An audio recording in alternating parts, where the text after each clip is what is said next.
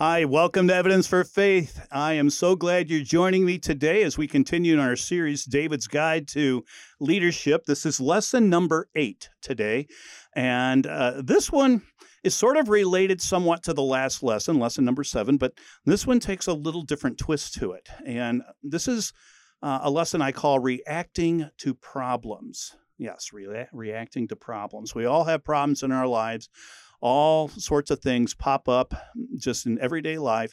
How do you react to them? Well, we can learn a lot from 1 Samuel 25, the passage we're going to be studying today, and looking not just at David today, but also looking at another character. Her name is Abigail. But let's get into the lesson, first of all, by praying. Father God, we thank you for this time, and we just ask that your Spirit, again, would open up our minds and our hearts to see things clearly. The Lord, help us also to make changes in our lives that would make us more and more like you. Because, Lord, we do face difficulties throughout our days that we live here in this fallen world. So help us make things clear as we go through this, and bless us this day. In Jesus' name, amen. I'm a former teacher, as many of you know, and I want to tell you a story, true story that happened to me many years ago. The school where I was hired, and I've taught in many schools, but in this one school, I'm going to let it just remain nameless. The school where I was hired to teach was millions of dollars in debt. They had just hired a new superintendent who promised to get them out of the hole and at the same time increase the extremely low scores the students had in state tests, particularly in science. That was where I came in. I was challenged to write a science curriculum for these students in grades 1 through 8 that would raise their test scores and at the same time increase their interest and love of science. Though the school was in massive debt, the school board and the superintendent promised me thousands of dollars to get the job done. And they followed through on this promise. One, I was given the largest classroom in the school, which was on the 3rd floor, in between a social studies classroom and an English classroom. My room was a large, big, empty room with 6 large walls, 4 very oversized chalkboards. On opposite sides of the room were doors that opened into the other classrooms next to me, the social studies and the English room. Now, one of my challenges was to redesign this room into a science lab. That would take time. And so the first order of business, since I had only a month before school started, was to choose a book series for the grades and then order science equipment just to get us started this year. The plan was for the first year to use part of my science curriculum from my previous school I had been using, while I made designs for the room and planned the curriculum for the future. That was what this first year of my contract was supposed to be. I recall that this school had nothing when it came to science equipment. Any materials I did find were so old they qualified as antiques. Since I had only a month before school opened, I immediately began purchasing basic science equipment that I knew I would need regardless of what curriculum was chosen. So I ordered things like microscopes, folding chairs and tables and electrical extension cords. I ordered test tubes, beakers, containers to hold water, portable sinks, certain chemicals, etc. Just all sorts of basic stuff just to get started. Well, not long after the school year began, I soon started finding peculiar notes on my desk in the morning when I came in. They would have written on them things like, quote, "I hate you," unquote. Quote, "You're a waste of money to the district," unquote. Quote, "Get out. We don't want you here," unquote. Quote, "I wish you would quit," unquote. Oh, there were so many more. Every morning, I would find at least one note on my desk. Soon after this, I noticed that someone had written with permanent ink on a poster in the teacher's lounge my name and that I was a waste of money and time to the school district. Now, since this was done in the teacher's lounge, I knew for certain that this was a teacher who had it in for me. I wasn't sure which one was acting so immature and cowardly, though. Even so, I knew this was not going to disappear on its own. So I began saving every note and derogatory remark by placing them in a special drawer of my desk. And I also decided to try to be as friendly as I possibly could to everyone because I figured that this person must not have a personal relationship with Jesus or be walking closely with him. I thought that this would be an excellent situation to witness to this teacher.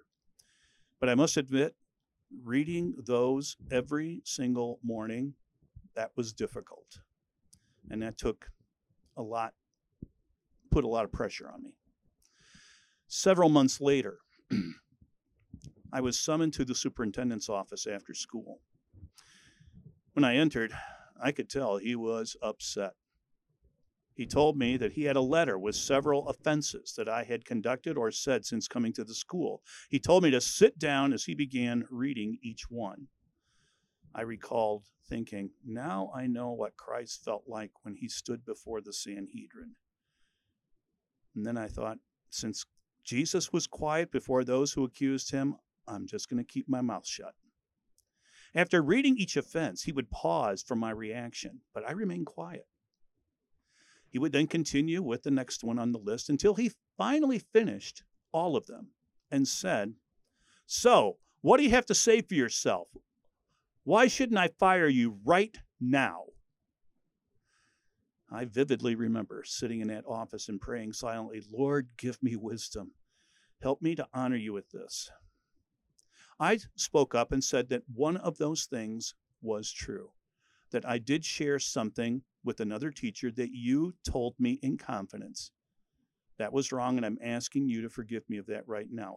I was wrong. I promise I will never betray you again like that. But he said, "Well, what about the other, 50 so complaints? Did you do those too?"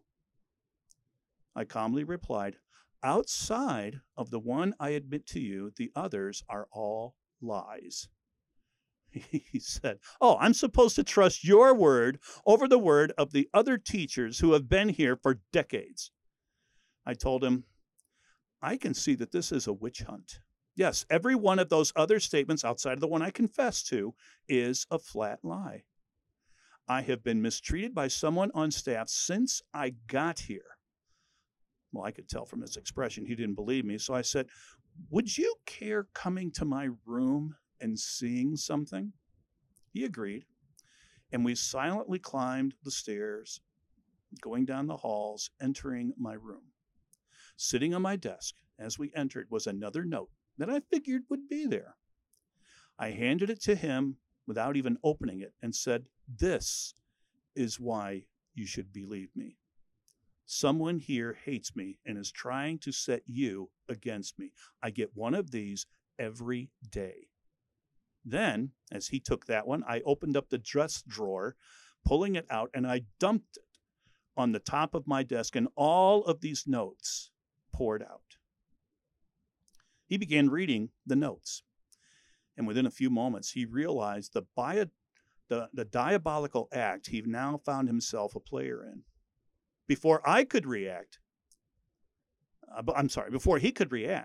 I said, "There's something else down in the teacher's lounge. If you have a moment, I would like to show you." We walked down to the teacher's lounge, the floor below us, and when he saw what was written on a poster on the wall, he immediately pulled it off the wall and he tore it up. And he said, "Let's go back to my office where we can talk." I remember neither of us spoke as we traveled the halls back to his office. I could tell he was in deep thought. Once in his office, he apologized to me.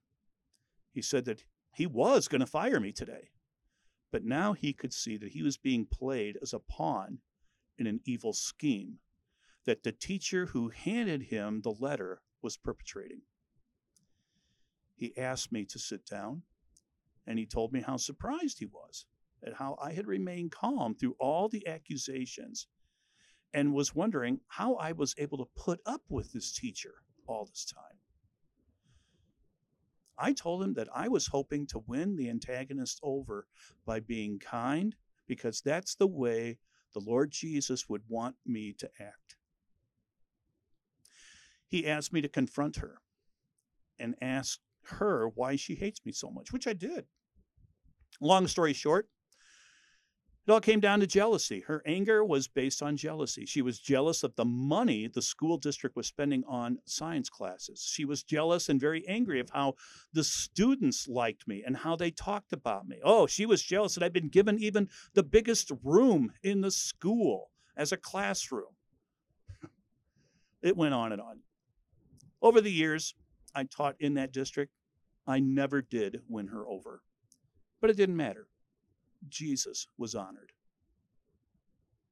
So how do you respond when problems arise? If you're a leader or training to be one, let me promise you something right now. You will have to face problems with an audience. I'll repeat that. You will have to face problems with an audience, people watching you. And because you have this audience, it's crucial that you handle them wisely, as Christ would. But that is a hard task, and seldom does every leader handle them correctly. David was a phenomenal leader. He has taken command of a group of malcontents and changed them into a functional, victorious army. In the last lesson, we learned how he handled being in a serious problem when he was the victim. And he led his men in actions that were totally honoring of God. He was victorious. But now we see him face another problem that happened not long after. We're going to pick up in 1 Samuel chapter 25. I want to read, this is going to be a longer reading here today, but I want to read the first 28 verses of that passage, and then I want to read verses 32, 33, and 34. So if you follow along, I'm reading out of the English Standard Version, but you can use whatever translation you have, or you can just sit back and listen to me. So this is 1 Samuel 25. Now Samuel had died, and all Israel assembled and mourned for him, and they buried him in a house at Ramah. Then David rose and went down to the wilderness of Paran. And there was a man in Manon whose business was in Carmel. The man was very rich, and he had 3,000 sheep and 1,000 goats. He was shearing his sheep in Carmel. Now, the man was Nabal, and the name of his wife, Abigail.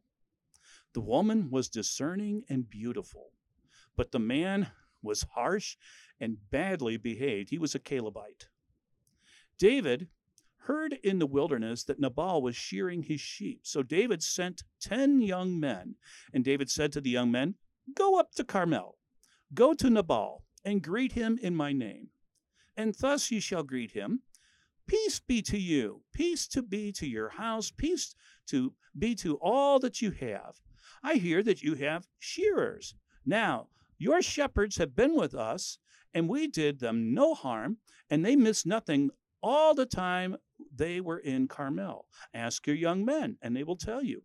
Therefore, let your young men find favor in your eyes, for we come on a feast day. Please give us whatever at hand to your servants and to your son David."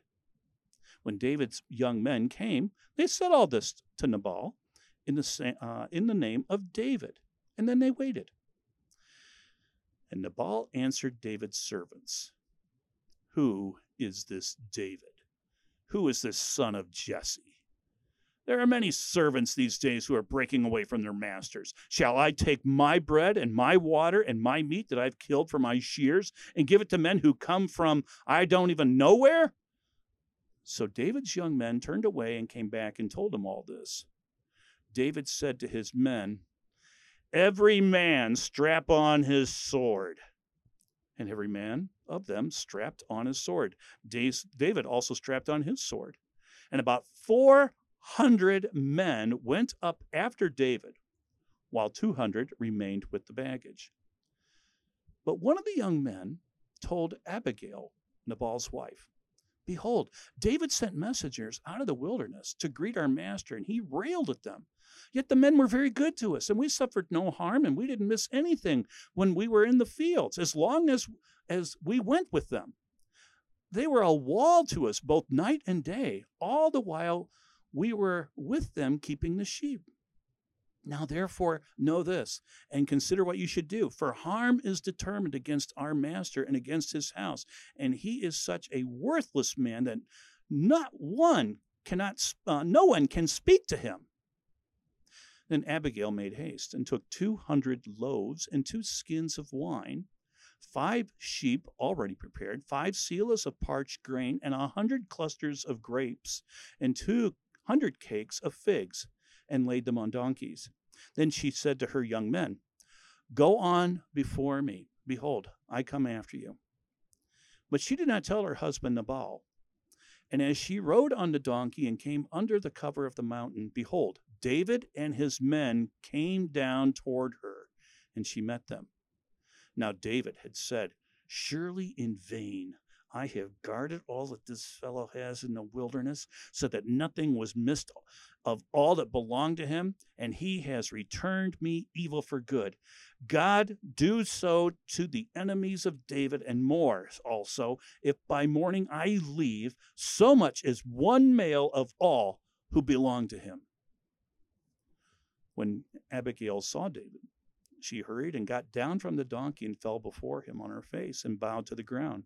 She fell at his feet and said, On me alone, my lord, be the guilt.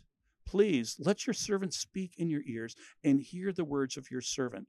Let not my lord regard this worthless fellow Nabal, for as his name is, so is he. Nabal is his name, and folly is with him. But I, your servant, did not see the young men of my lord, whom you sent. Now then, my Lord, as the Lord lives and as your soul lives, because the Lord has restrained you from blood guilt and from saving with your own hand, now then, let your enemies and those who seek to do evil to my Lord be as Nabal. And now let this present that your servant has brought to my Lord be given to the young men who follow my Lord. Please forgive the trespass of your servant, for the Lord will certainly make my Lord a sure house, because my Lord is fighting the battles of the Lord, and evil shall not be found in you so long as you live. And skipping down to verse 32. And David said to Abigail, Blessed be the Lord, the God of Israel, who sent you this day to meet me. Blessed be your discretion, and blessed be you who have kept me this day from blood guilt and from avenging myself with my own hand. For as surely as the Lord God of Israel lives, who restrains me from hurting you, unless you had hurried and come to meet me, truly by morning there had not been left in Nabal so much as one male. David has now command of 600 people. Did you catch that as the story goes? As it began, he has 600 total soldiers. He has protected Nabal and has been a blessing to him and his servants. Now, Nabal just doesn't refuse any hospitality to David's men, but insults them. David then reacts in the height of human flesh. He says, Every man strap on his sword. And about 400 men went up with David. 400 men to kill one guy, or just a few. Do you think David had enough men to get the job done?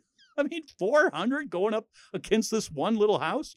I mean, there's an old saying, Confucius say, do not use cannon to kill mosquito. I mean, come on, David.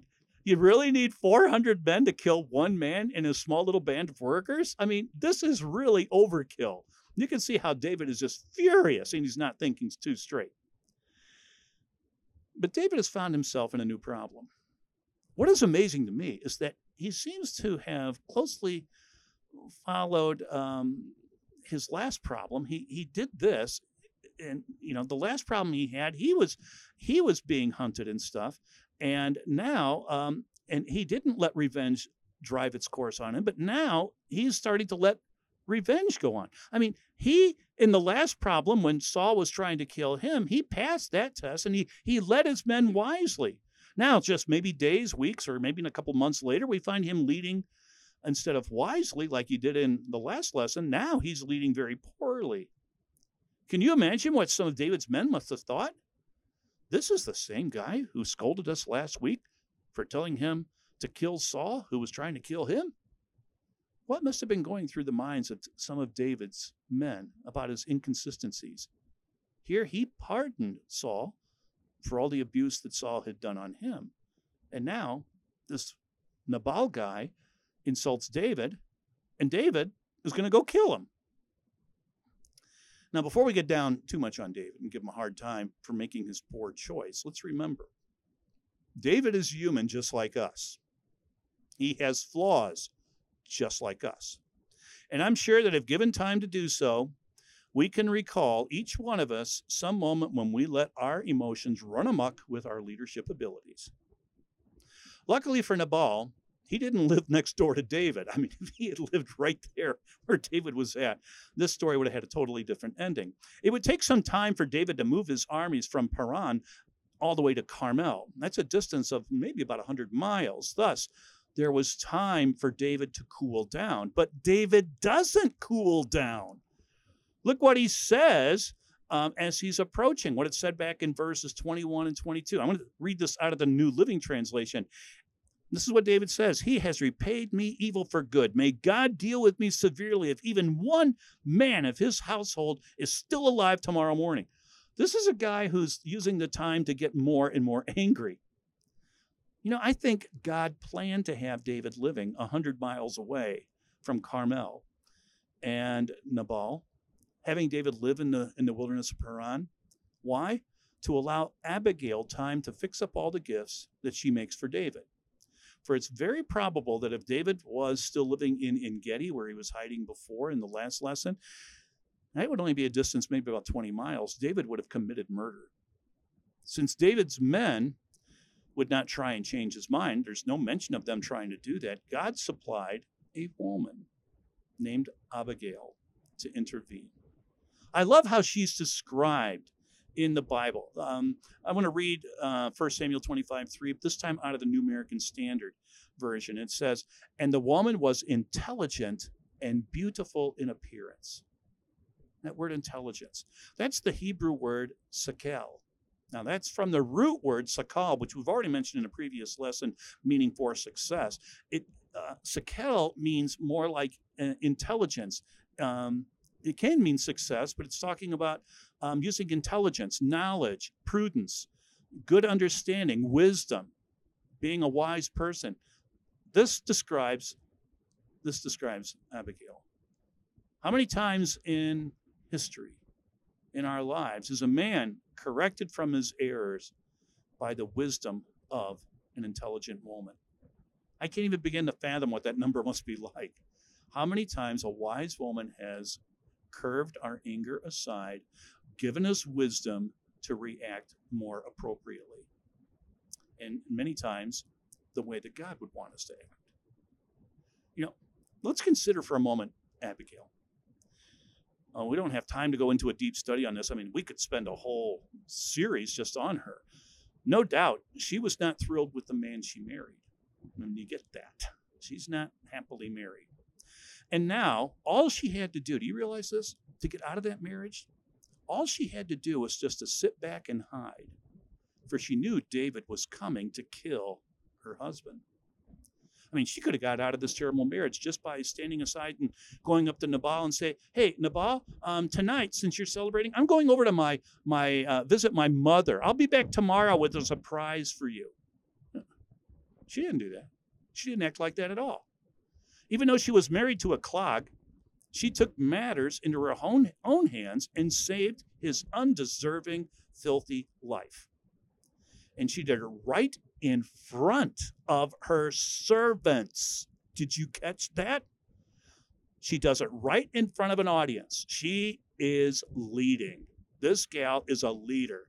Yes, the Bible has the right word for her, sakel. This gal's intelligent and she is wise.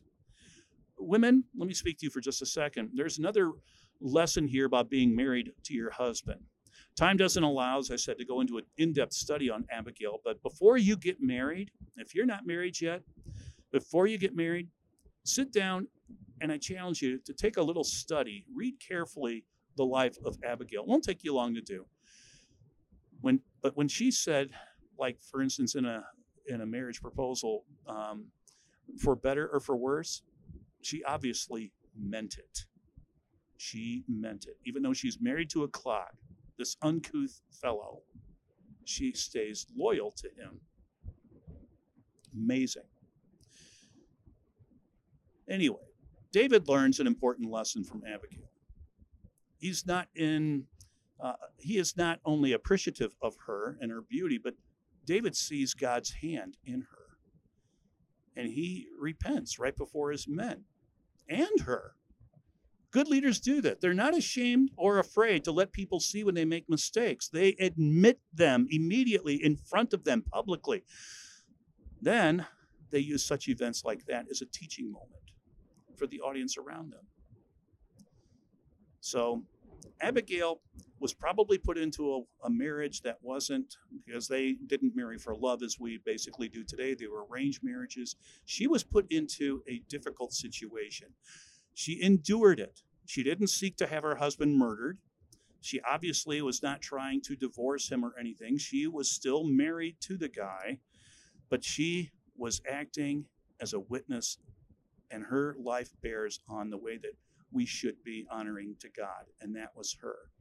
I'm not saying if you're a female in a marriage being abused, and there's no mention here of him abusing her. I'm not saying that Abigail is, getting beaten up every night, because that's not there. But he was an uncouth person.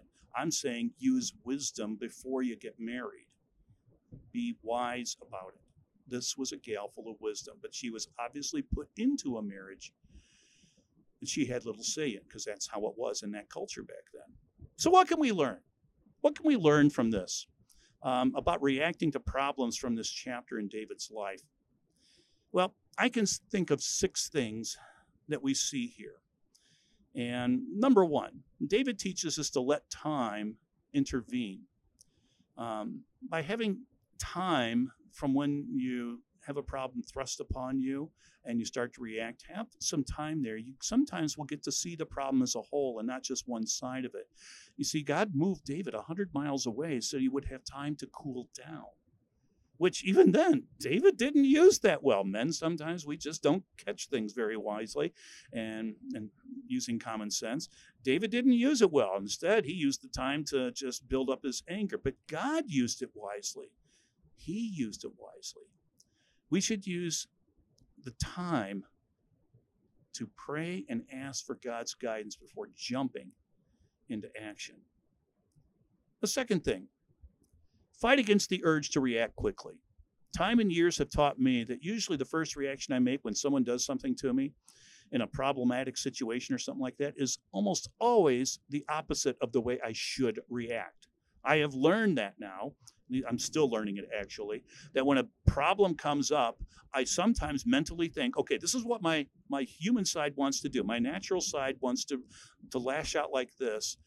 Okay, what's the opposite reaction to that? Okay, it would be this. And then I'm going to choose that one. I try, because of years, I'm trying to do that because I've learned the hard way that my first reactions are usually not good ones. So fight the urge to react quickly. Third, watch what you say when a problem arises. David spoke actually of murdering a man right in front of all of his men. What kind of influence was that? What was he teaching them? This was the same man who just before told his men that he would not murder the king. Now he's telling them, hey, put your swords on. Get ready for a bloodbath. We're going to go kill this guy who insulted me. Watch what you say. Fourth thing, David wrote a lot of Psalms. David went through a lot of problems, and he wrote about his problems, and he wrote about his reactions and pouring his heart out to God. We have the book of Psalms. Psalms has many prayers to help you when problems arise. Spend time in prayer, asking God to help you fight the natural tendencies to react in the flesh. I'm sure you can go online and look up something like, whatever your problem is, in the book, and just attach the book of Psalm. And how to deal with anger in the book of Psalms and things like this. And certain Psalms will pop up. You can even download, I've seen it many times, a sheet that talks about, it's like the 911 of problems, but they're all listing Psalms to read throughout your problems. You have daily problems and problems in your life or whatever. There's certain Psalms David and others have written pertaining to that and the way that we should react to them. And use those. If you can't find one, contact us at Evans for Faith. I will be glad to send you a 911 list of Psalms. A fifth thing, use wisdom. Another book of the Bible is the book of Proverbs. Proverbs is a great source for wisdom to look up when you have problems. It's actually one to use before you have the problems because it's a book of wisdom. You might find yourself not getting in as many problems if you apply the Proverbs to your life. Seek wisdom before reacting. And then finally, think of how your problem can be used to glorify God. David didn't do that at this moment. The actions of Abigail did. And David even acknowledged that. He thanked God for her. So think about how the problem that comes up can be used to give glory to God.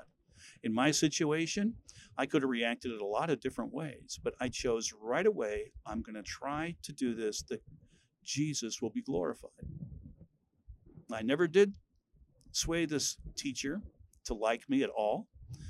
To the day I left, she never appreciated me and constantly gave me hassles, but she never wrote me notes again after the superintendent's thing. That stopped, but I never won her over as far as I know. And so see how your problems can be used to glorify God. Let me just close with a story. I love Chuck Swindoll. I love to listen and read his books. He tells a story of how he reacted to a problem. And I'm just going to tell it the way that he wrote it. It's really humorous, but it gets the point across. Chuck Swindoll writes, several years ago, I drove my car to a busy shopping center, and there was a small parking space just big enough for the compact car I was driving. I knew it would be a tight squeeze to get my ample frame in and out of the car without bumping the car next to me, but I was willing to try. Parking places were scarce. My son, who was small then, was with me. He slipped out of his side with no problem, but I gingerly pulled myself out and in the process bumped the car a little bit. It bothered me, so I wiped off the side of his car to make sure it was okay. There wasn't a mark on it. When I came up from that maneuver, the man inside his car was not smiling. I smiled and said, I'm sorry, but there's no damage. He still was not smiling. So I closed the door and with my boy, I started walking to the grocery store. Something told me to turn around and look. Something was going to happen to my car. Sure as the world, when I turned around, he was already going around his car and he opened the back door of his car and he went smash, smash into my fender. My first reaction was to separate his head from his body. That was my first reaction. But I thought, man, what a scandal this would create. Pastor kills man in parking lot. He was bigger than I was, and I thought, how much worse to read, man kills pastor in parking lot. So I didn't do anything. My little boy had his hand in mine, and I thought, boy, it would just foul everything up if he saw his daddy out there getting smeared all over the parking lot. So I didn't do anything. Well, I did do something. I applied patience, a rare virtue in my life, and walked away. But you know what? That is a pleasant memory and a rare one in my mind right now. That day, I walked away from man's natural tendency towards revenge. Father God, we thank you for this time we've had here, and what a massively important lesson that you give us in 1 Samuel 25 with David and also with this wonderful woman named Abigail. And we see that David is human just like we are. And many times we falter and we fall down. And sometimes you'll bring a friend. In this case, with David, it was Abigail, but sometimes, Lord, you'll bring a friend to help swing us around and help guide us in our thinking. And we need people like that, and thank you for that. And help us, Lord, not to react right away, but to use wisdom and always to think, how can we use this? How can I honor God in what's going on in my life? No matter what the problem is, how can I honor you? So help us, Lord, with that. We thank you for this time. And I thank you, Lord, for all those who are listening to this series. I ask you to bless them. And Lord, that we can continue to do this until you come again. In Jesus' name and for his glory and honor. Amen. Thank you for joining me today again on this lesson, as we have one more to go as in this series. But I've really so far enjoyed this, and I'd love to hear from you as you listen to these podcasts that we're doing, and also to remember that we are listener supported. We work only by donations, and we're a free ministry. To go out and speak at places or whatever, contact us. Go to our website, evidenceforfaith.org, and check it out. We have so many other lessons there for you also. So until we meet again, take care, and may God bless.